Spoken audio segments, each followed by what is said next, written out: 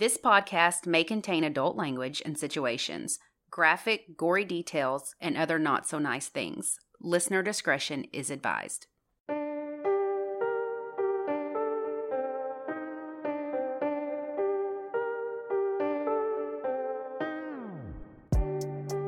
I'm Ashley. And I'm Lacey, and this is United States of Murder. This week, we're in Virginia discussing the back-to-school killer. Then we'll talk about one of the most important people in the history of medicine. So buckle up and join us on this dark and twisted ride through the Old Dominion State. This is the first week of August, and you know what that means. Back to school time. While parents are busy buying school supplies and syncing up schedules, predators are unfortunately waiting in the wings. This isn't meant to freak parents out, but it's more of a gentle reminder.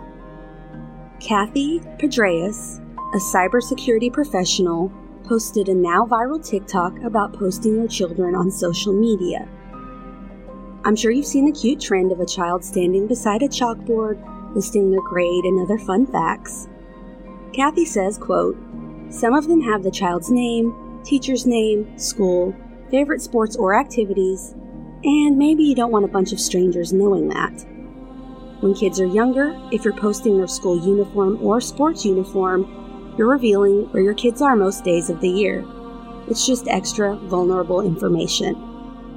Other photo details to avoid include names on backpacks or lunchboxes, house numbers, and license plates, because a lot of times cyber criminals do use that information. I'm not being a gatekeeper here, and I'm not saying you shouldn't take these types of photos, but just be mindful of what information you share and who you're sharing it with. Morgan Dana Harrington was born on July 24th, 1989 in Charlottesville, Virginia. She was known as a shiny, loving, and beautiful original. Her mother said she was like champagne. She was bubbly, and it was a party when she was there. She went on to study at Virginia Tech to become a teacher. The summer before her senior year, she worked at the Virginia Tech Carillon School of Medicine. Fall semester of her third year rolled around, and by that time, she was 20 years old. On October 17, 2009, she and 3 of her friends drove to the John Paul Jones Arena at the University of Virginia in Charlottesville. They drove to the arena for a Metallica concert. Metallica was her favorite band. Around 8:30 p.m., she told her friends she was going to use the restroom. 18 minutes passed, which is kind of a long time when you're at a concert. I was going to say the opposite. Oh, really? Well, because the bathroom lines. Well, when the show's going on, though, they're not as bad usually. That's true. But I don't know. But they called her cell because they felt like it was taking a while, and she said she accidentally got lost and exited their arena looking for the restroom. There's security and big signs that say no re-entry. Yeah, so it is odd that she exited. Because of their no re-entry policy, she was not allowed back in. This is her favorite band. Oh my God. I know. That would be so upsetting. Ugh. She told her friends not to worry about her and that she would find a way home. No, just stand in the parking lot and listen. She left the arena and started walking back home. After the concert, her friends tried calling her, but this time her cell was off. They looked around the arena and parking lot just in case she decided to stick around, but she wasn't there. Then, once they realized she never made it home, they called the University of Virginia police to report her missing. They quickly began searching for her at the arena where she was last seen. She was wearing a Pantera t-shirt, miniskirt, leggings, and boots, all black. Her purse and cell were found by someone in the overflow parking lot between the arena and athletic field. And the battery was removed from her phone. Not good.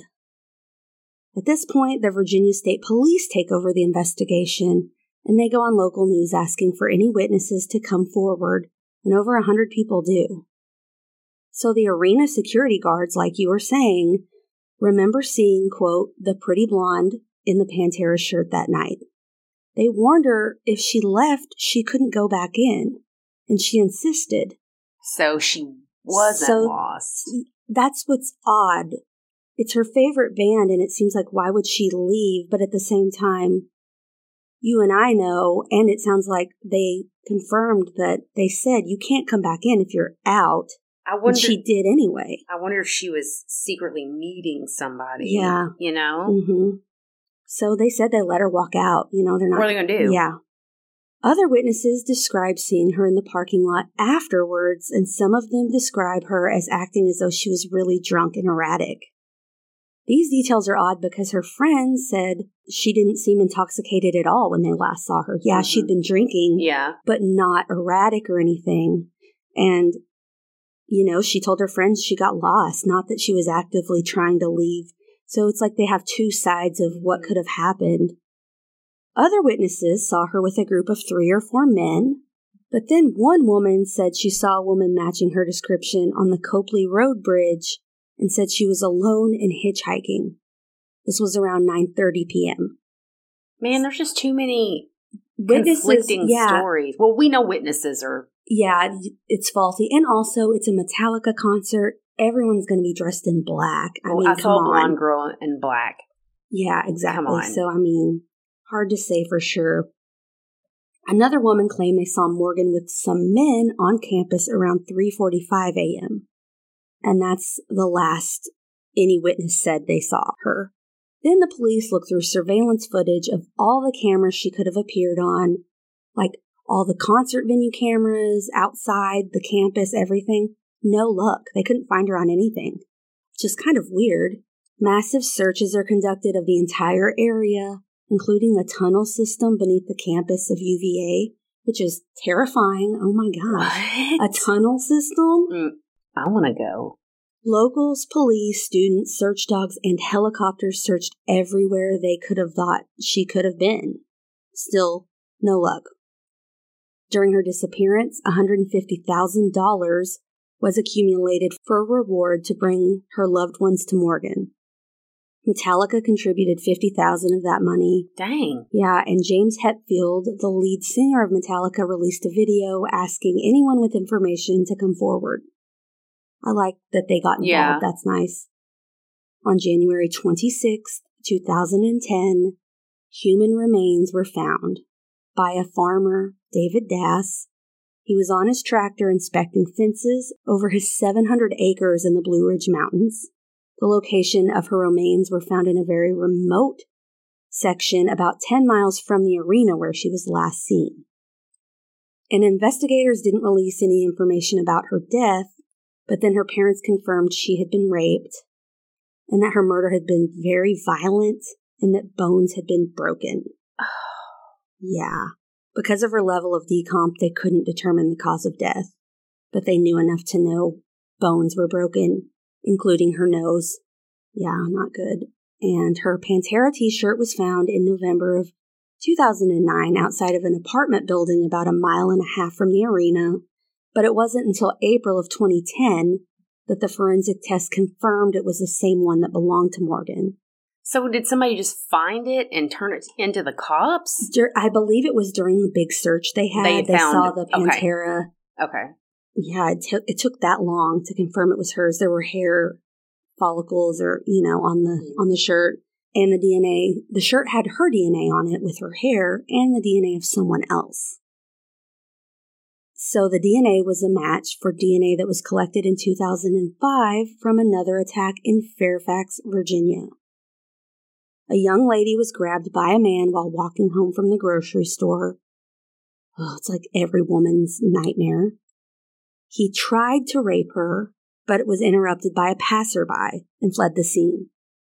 The woman was able to give a description of her attacker, and they made a sketch based on it. He was a large black man with short hair, maybe buzzed, but unfortunately they were unable to find him, and the DNA did not match any known offenders in CODIS, so Morgan's case went cold. Hannah Elizabeth Graham was born on February 25th, 1996, in Reading, Berkshire, England. At the age of 5, she moved with her parents to the U.S. and embraced the change. She was optimistic, happy, personable, and extremely loyal to her friends. She hoped to pursue a career in global public health and intended to apply to a special program in this field at the University of Virginia. On September 13th, 2014, when Hannah was a sophomore at UVA, she was on her way to a party. But around 1:20 a.m., she texted a friend and said she was lost. She didn't make it to the party that night. Maybe she just went home or something. But when she doesn't show up to class and no one can get a hold of her, she's reported as missing. Kind of like in Morgan's case, the police started looking at surveillance footages from places she may have been, but luckily she was on a lot of the footage. She was actually seen in several stores' footage in the downtown mall and outside near the mall area. At one point, a large black man with long dreads walked by her in the opposite direction, and it's like then he notices her and then turned around and you can see him following her. It's so sinister to see that on a CCTV footage. And she's none the wiser at the time. Soon after, she was on camera at the Tempo restaurant with the same man, and he had his arm around her. A witness who was there said she seemed drunk and that he didn't look too friendly. Another witness said they saw Hannah near an orange 1998 Chrysler Sebring, telling the driver, "I'm not getting in that car with you." And it's not the witness's fault, but man, yell something. I don't know. Oh, there you are. I was looking for you. Yeah, something. She seems drunk. And he doesn't seem friendly, and she's yelling, "I'm not getting in the car with you." I don't know. No, I know what you mean. It's not their fault, but at the same time, it's I don't know. Could have been another female afraid to say anything. Who knows?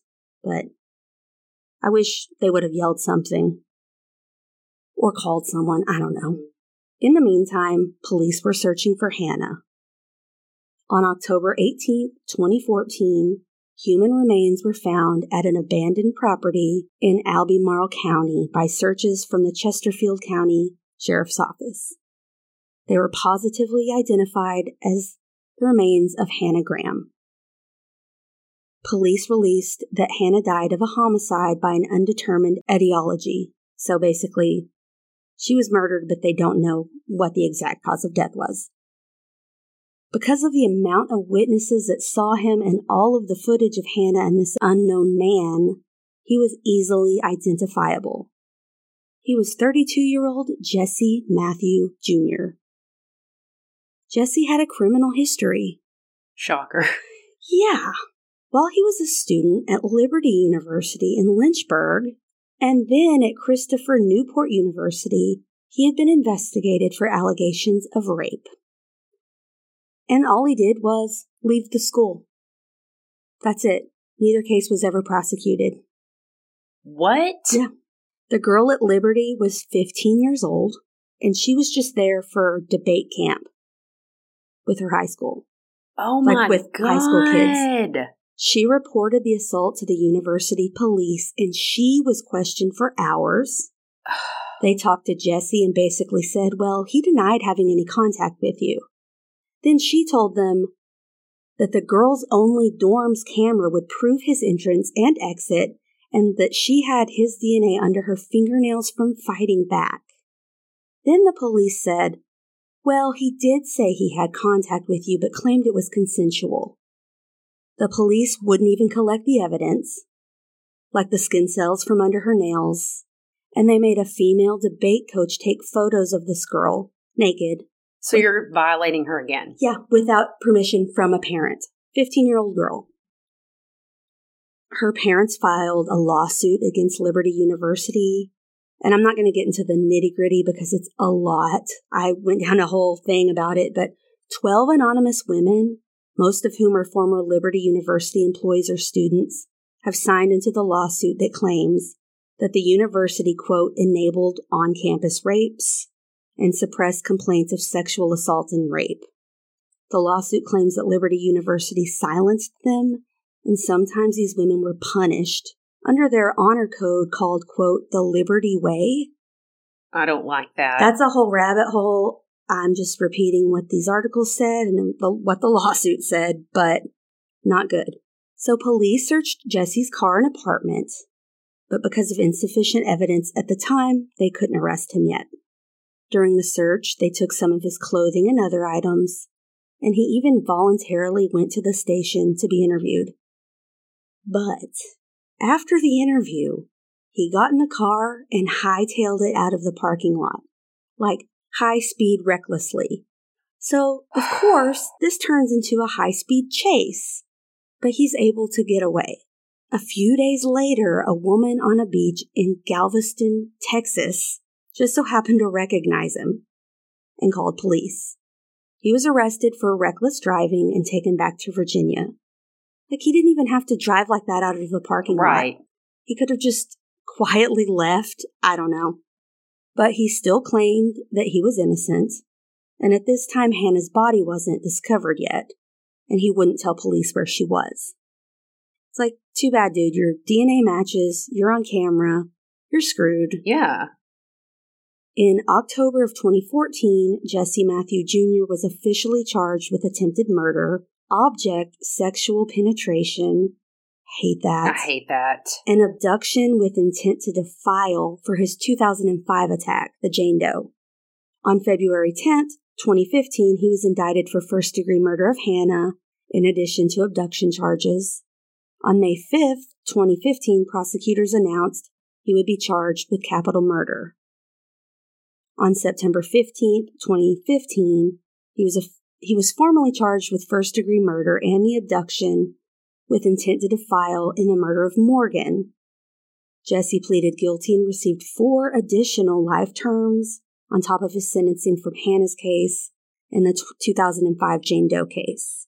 He also has no possibility of parole. In 2019, Jesse Matthew revealed he was diagnosed with stage 4 colon cancer and is receiving medical treatment.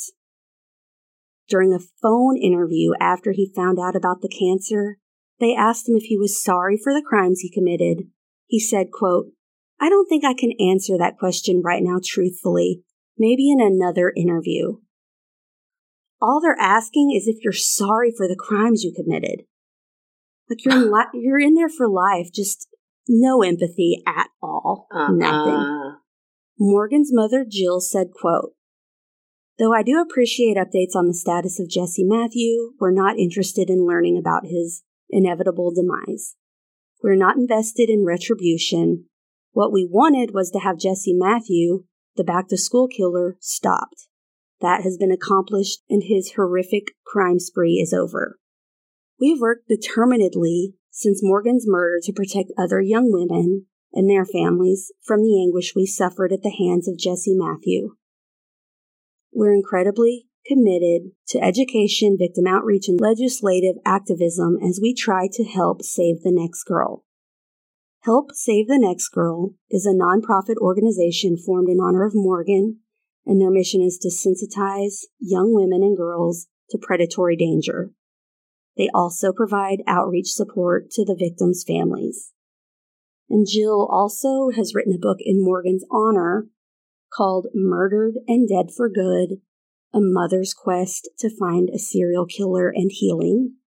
And I'll link that up in the show notes. And my sources were Medium, Investigation, Discovery, ABC News, and People.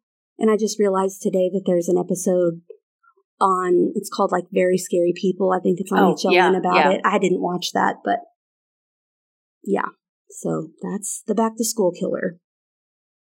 Oh my gosh. Yeah. So technically not a serial killer. Right. But could have easily been one. I remember this case vaguely. Something about the Pantera shirt rang a bell, but I don't know from what. But I didn't know there was another victim. Yeah. I think she was on a Disappeared episode before maybe that's where it was from. They realized that other people were involved, but yeah, awful. Let's take a break. Okay. The cicadas might interrupt you. Where? Outside. You hear that loud buggy noise? No. Are your ears hyper? I don't know. Are you a werewolf? Maybe I am. Okay. Henrietta Lacks was born August 1st, 1920 in Roanoke, Virginia. Her birth name was Loretta Pleasant, and her family isn't real sure why she changed her name to Loretta, or from Loretta to Henrietta, but she did. Interesting. And her nickname was Henny, which is cute. Yeah. When she was 4 years old in 1924, her mother died after she gave birth to her 10th child. Her dad moved the family to Clover, Virginia, where the children were kind of distributed among relatives because oh my gosh, he's like, I can't take care of 10 kids, which is sad. Yeah, that's awful. So Henrietta ends up living with her maternal grandfather, Tommy, in a 2-story log cabin that was once the slave quarters on a plantation that had been owned by Henrietta's white great-grandfather. She shared a room with her 9-year-old cousin and her future husband, David. Were they related? I'm assuming. They've got to be related. Oh, yes. No. So Henrietta worked as a tobacco farmer starting at a very young age. She fed the animals, took care of the garden, and basically just busted her ass in the tobacco fields. I feel like back in these days, that's what you did. Yeah. You worked on the farm. My grandparents did. Yeah, my paternal grandparents were sharecroppers. Yeah. They picked cotton. Yeah. Lots of farming. Mm-hmm.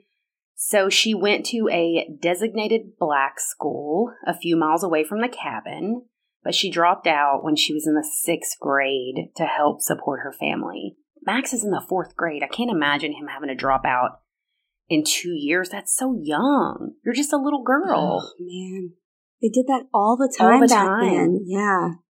So in 1935, at 14, Henrietta had her first child, Lawrence. Her daughter Elsie was born 4 years later, and she had epilepsy and cerebral palsy. Back then, they probably thought it was witchcraft. Well, they called her family had bad nicknames for this poor baby, but not. So in 1942, the couple moved to Maryland and had 3 more children. Henrietta gave birth to her last child at the Johns Hopkins Hospital in Baltimore in November of 1950. Elsie, the little girl that had the disabilities, was placed in the hospital for the Negro Insane, which was later renamed Crownsville Hospital Center. Thank God they renamed it. So they even segregated in mental institutions? Yes. And she passed away at the age of 15 in 1955. So historian Paul Lurs says that it is possible that Elsie was subjected to a procedure where a hole was drilled into the patient's head to drain fluid from her brain, which was then replaced by oxygen or helium. Oh my gosh. To make it easier to see the patient's brain during x-rays. So, I mean, we're no stranger to this. They did all kinds of crazy experiments on the mentally ill. Oh my goodness. Those with disabilities. I don't know. I wasn't there, but I would have to imagine at an all-black mental institution, they probably treated them even worse. Well, they treated them awful at every mental institution. Yeah. So in January of 1951, 30-year-old Henrietta had just given birth to her 5th child when she found a lump on her cervix and began having unexplained vaginal bleeding. She had previously told her cousins that there was a knot, and they assumed that she was pregnant, which she turned out to be. She felt it. So she could feel it. I can't even feel the baby now, and she's feeling a knot. Ooh, that's not good. Well, and then she found a lump on her cervix, so she had to have felt it internally. Man. Like felt maybe something, and so she physically felt it, like with her hand. Yeah. So she goes to her family doctor, who sends her to Johns Hopkins in Baltimore, which was the only hospital in the area that would provide treatment to Black women at the time.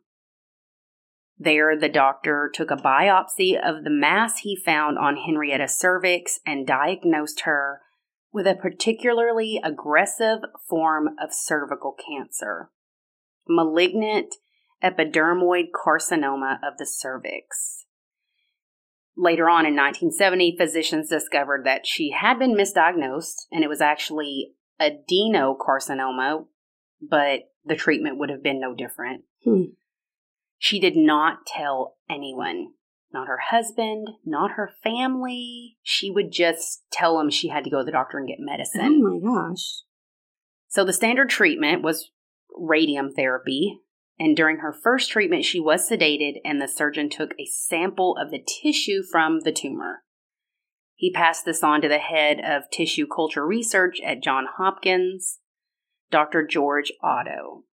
So taking samples from a person for research was a routine practice at the time. I mean, it still is. They'll take samples. But back then, the doctors didn't have to have your consent. Wow. And most of the time, they didn't even tell you that that's what they were doing. They would just take it. Ooh. And most of the patients completely unaware. The cells that the doctors took from Henrietta's tumor were placed into a culture dish and labeled HeLa, which is the first two letters of her first and last name. Right. The researchers expected that the cells would multiply a few times and then die, because that's what most samples did. After her first treatment, the doctors discharged Henrietta from the hospital and she went back to work in the tobacco fields, oblivious that they had taken her cells for research purposes. In the lab, the HeLa cells not only remained alive, but multiplied at an incredible rate. Dr. Gay told his colleagues that his lab had grown the first immortal cell line in history. What? And shared samples of the HeLa cells with all these other doctors. So after Henrietta's initial treatment, the tumor shrank. So it seemed to be working, but by September, her cancer had spread to most of her internal organs. Oof. On August 8, 1951, Henrietta went to Johns Hopkins for a routine treatment, and she asked to be admitted because she was having severe abdominal pain. I mean, she's ate up with cancer. Yeah. She received a blood transfusion and remained in the hospital until she passed away October the 4th, 1951. She was 31 years old. A partial autopsy showed that the cancer had metastasized through her entire body, so she was ate up. She was buried in an unmarked grave at the family cemetery in a place called Laxtown in Halifax County, Virginia. If it was a family cemetery, why is it were unmarked? poor. They couldn't afford headstones. Yeah. Man. Henrietta and her family are completely unaware that she had just left behind an extraordinary legacy. Just wait. Yeah, Just I wait. don't know what immortal cells means, but I guess you're going to tell me. George Gay, the first researcher that studied Henrietta's cancerous cell, like I said, noticed that these cells were reproducing at a very high rate and could be kept alive long enough to allow more in-depth examinations. Most cells just die. Like they can't live outside their host, which is your body. Hers could.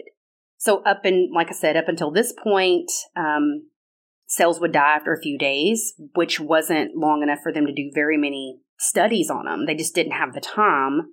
But hers were the first that could be divided and multiplied multiple times without dying, which is why they became known as immortal. After her death, Dr. Gay had his lab assistant take further HeLa samples while Henrietta's body was at Johns Hopkins autopsy facility. Oh my gosh, so they're still taking samples from her. From the samples that the lab assistant collected, Dr. Gay was able to start a cell line from Henrietta's sample by isolating one specific cell and repeatedly dividing it, meaning that the same cell could then be used to conduct just tons of experiments. The ability to rapidly reproduce HeLa cells in the laboratory led to so many breakthroughs in biomedical research. Gay was able, like I said, to isolate the one cell, multiply it, and it was used. So this represented an enormous boom in the medical and biological research community. It's estimated that the total weight of all the HeLa cells ever grown is over 50 million metric tons. Wow. Huge. So by 1954, Jonas Salk was using HeLa cells in his research and developed the polio vaccine. Holy crap. I didn't know where you were going with that. To test his new vaccine, the cells were mass-produced in the first ever cell production factory. Chester Southam, a leading virologist, injected HeLa cells into cancer patients, prison inmates, and healthy individuals to observe whether the cancer could be transmitted, as well as to examine if one could become immune to cancer by developing an acquired immune response. So they're testing using her cells from that one thing that they took from her and multiplying it so many times that now they're trying to see if they can create like a vaccine for cancer to see if you can, they can develop it. So HeLa cells are in high demand and, like I said, put in mass production. They're mailed to scientists around the world and used for research in cancer, AIDS, gene mapping, and are used to study the effects of toxins, drugs, hormones, and viruses on the growth of cancer cells without experimenting on humans. They have been used to test the effects of radiation and poison, to learn more about how viruses work, and played a crucial role in the development of the COVID-19 vaccine. Man. So HeLa cells were the first human cells to be successfully cloned and have since been used to test human sensitivity to tape, glue, cosmetics, and many, many, many other products. There are almost 11,000 patents involving HeLa cells. In vitro fertilization was developed using HeLa cells. And they were the first to be placed in a spaceship and go into outer space on a space mission to see what would happen to human cells at zero gravity. What? Is this not fucking crazy? I'm looking at pictures and they're actually very pretty. The cells. They're very colorful. So although these were the first cells that could be easily shared and multiplied in a lab setting, Johns Hopkins never sold or profited from the discovery or distribution of HeLa cells and does not own the rights to the HeLa cell line. They offered the HeLa cells freely and wanted other scientists to use them. Mm-hmm. So in the early 70s, a large portion of these cell cultures became contaminated.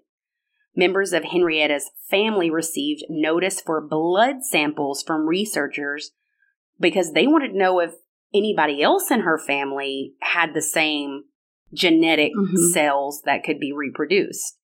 Her family's very confused because they're like, why do you want our blood samples? They had no idea that any of this was going on. Oh, boy. At all. Because they didn't have to have permission to take them. Yeah. So in 1975, the family learned through a chance dinner party conversation that material originating in their mother and sister's cells was continually being used for medical research. They had never discussed her illness or death among themselves after she passed. And with all of these people contacting them, now they're like, okay, we've got a ton of questions. Neither Henrietta nor her family gave her physicians permission to harvest her cells. But like I said, at the time, it wasn't required. Yeah. Yeah, I guess that's the thing. How do you go back and... You can't. Like, you can't sue the past. Right. And that if that was the law, how do you... And in the 80s, your family medical records were published without Cannot any imagine. consent. There was no HIPAA. Gosh. Oof. So in March of 2013, researchers published the DNA sequence of the genome of a strain of HeLa cells. The Lax family found that out when author Rebecca Skloot told them. So she wrote an article for, I believe it was Rolling Stones magazine, and she told them, like, basically there's so much of your genetic information that's available for public access. So Henrietta's grandchild, Jerry, said his biggest concern was privacy.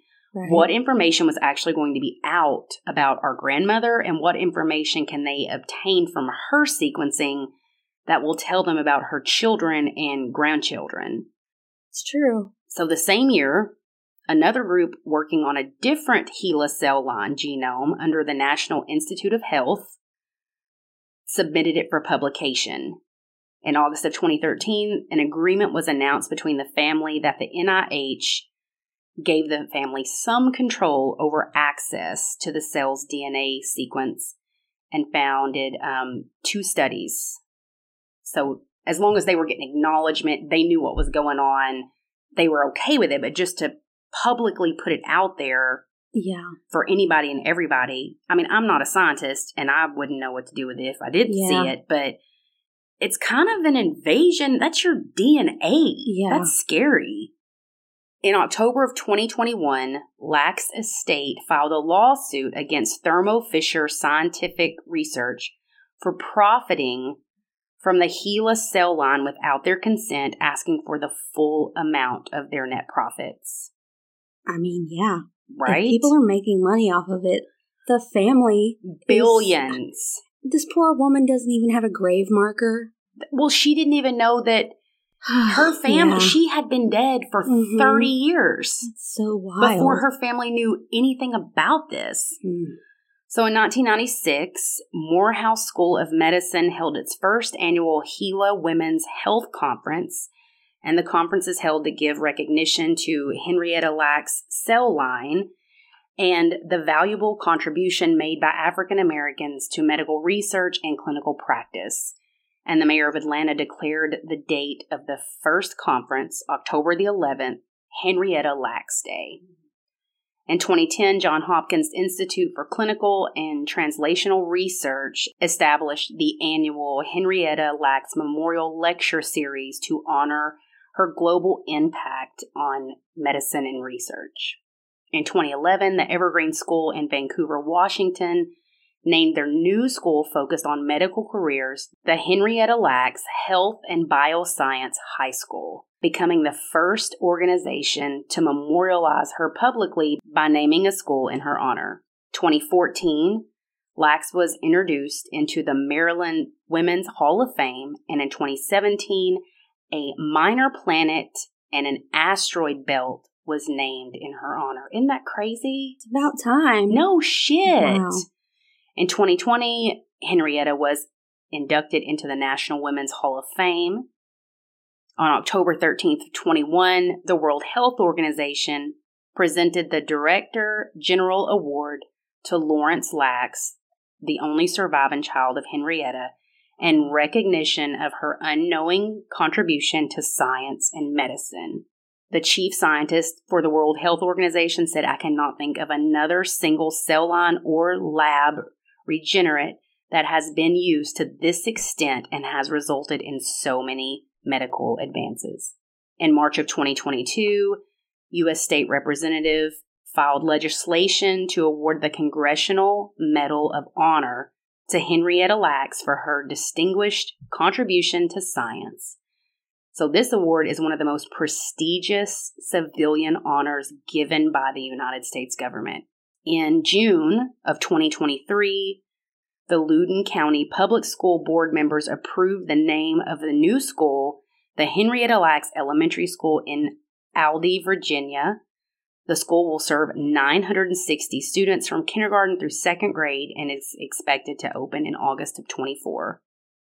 And there is a film called... I was about to say, there needs to be a movie. Yeah, there's a movie called The Immortal Life of Henrietta Lacks that was released in 2017 with Oprah Winfrey playing Deborah Lacks, Henrietta's daughter, and it's based on the book by the same name, The Immortal Life of Henrietta Lacks, that was written by Rebecca Skloot. So, that's the story of Henrietta Lacks. Isn't that crazy? Yeah. And there has since been a headstone put up at her grave. Good. But just in the last few years. I mean, I'm assuming this case had a lot to do with informed consent in the future. And HIPAA and all of that. Yeah. It's so crazy to me that no money was paid to her family. I know. And all of these researchers, all of these medical advances, all of these vaccines, in vitro, medical testing. And and they're still using it. It is still multiplying and going. Yeah, I mean, she probably would have consented at the time if she knew what amazing things would become of it. Sure. But it's just that they did it and no one even knew.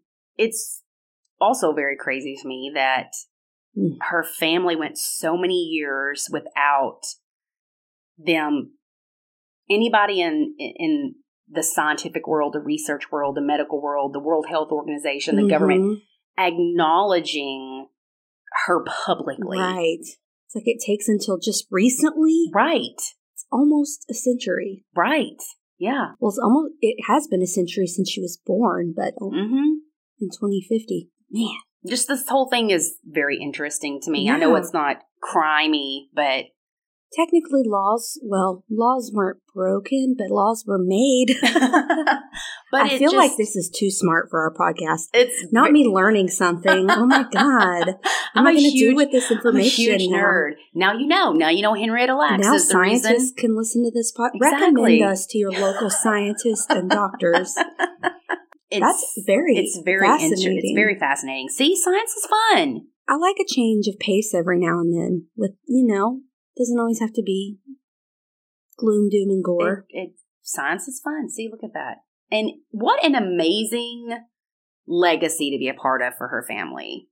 I have my grandma's meatball recipe. Listen, I can go for some meatballs. But yeah, that's incredible. Pretty amazing. Wow. So, all because of this woman who had this horrible disease. They were able to take her cells and I had no idea. And we now know all of these things and we've learned all this. We were able to save so many lives. So many babies have been born. Yeah. It's pretty amazing. It really is. Man. I'm a nerd, Lacey. Well, it's funny because just the other day, Samuel will recommend our podcast sometimes to interns or students who he's working with. Sure. Which I'm like, yeah, that's awesome. That's really cool. Well, he had dinner with one of the professors / doctors he worked under when he was in residency, who was like a mentor to him. And he's retired and all this stuff. Very smart guy, well respected. He's like, oh, he was asking me about podcasts, and I told him to listen to your podcast. And I'm like, no, don't tell him that. No. Lacey's he's going to hate it. I'm the sweet one. I'm not the F-bomb dropper. No, I'm like, he probably listens to really smart podcasts. I listen to really smart podcasts. Well, you obviously do, because I didn't know about that. But I'm just saying, I'm like, thanks for recommending us. Thanks, babe. To your mentor, Lord. If you're listening, hi. Hi, smart people. Oh boy, that is very interesting. Maybe Samuel will listen to this episode. Probably not. Or if he does, he'll pick it apart and be like, Ashley said this wrong. I'll ask him after this if he's heard about this situation. Before you get started, today, which is in our time, the 25th. Our time, July the 25th, would have been Emmett Till's 82nd birthday. I didn't know that. Wow. Go ahead. Tell me something happy. Well, this isn't happy, but I did. Last week, when we were talking in Michigan, we were talking about how Andrea Bowman went up for adoption at 9 months old and how hard that would be. And I did not know the circumstances behind the adoption. Well, because I, was like, I need to look that up. I did, and found some interesting information.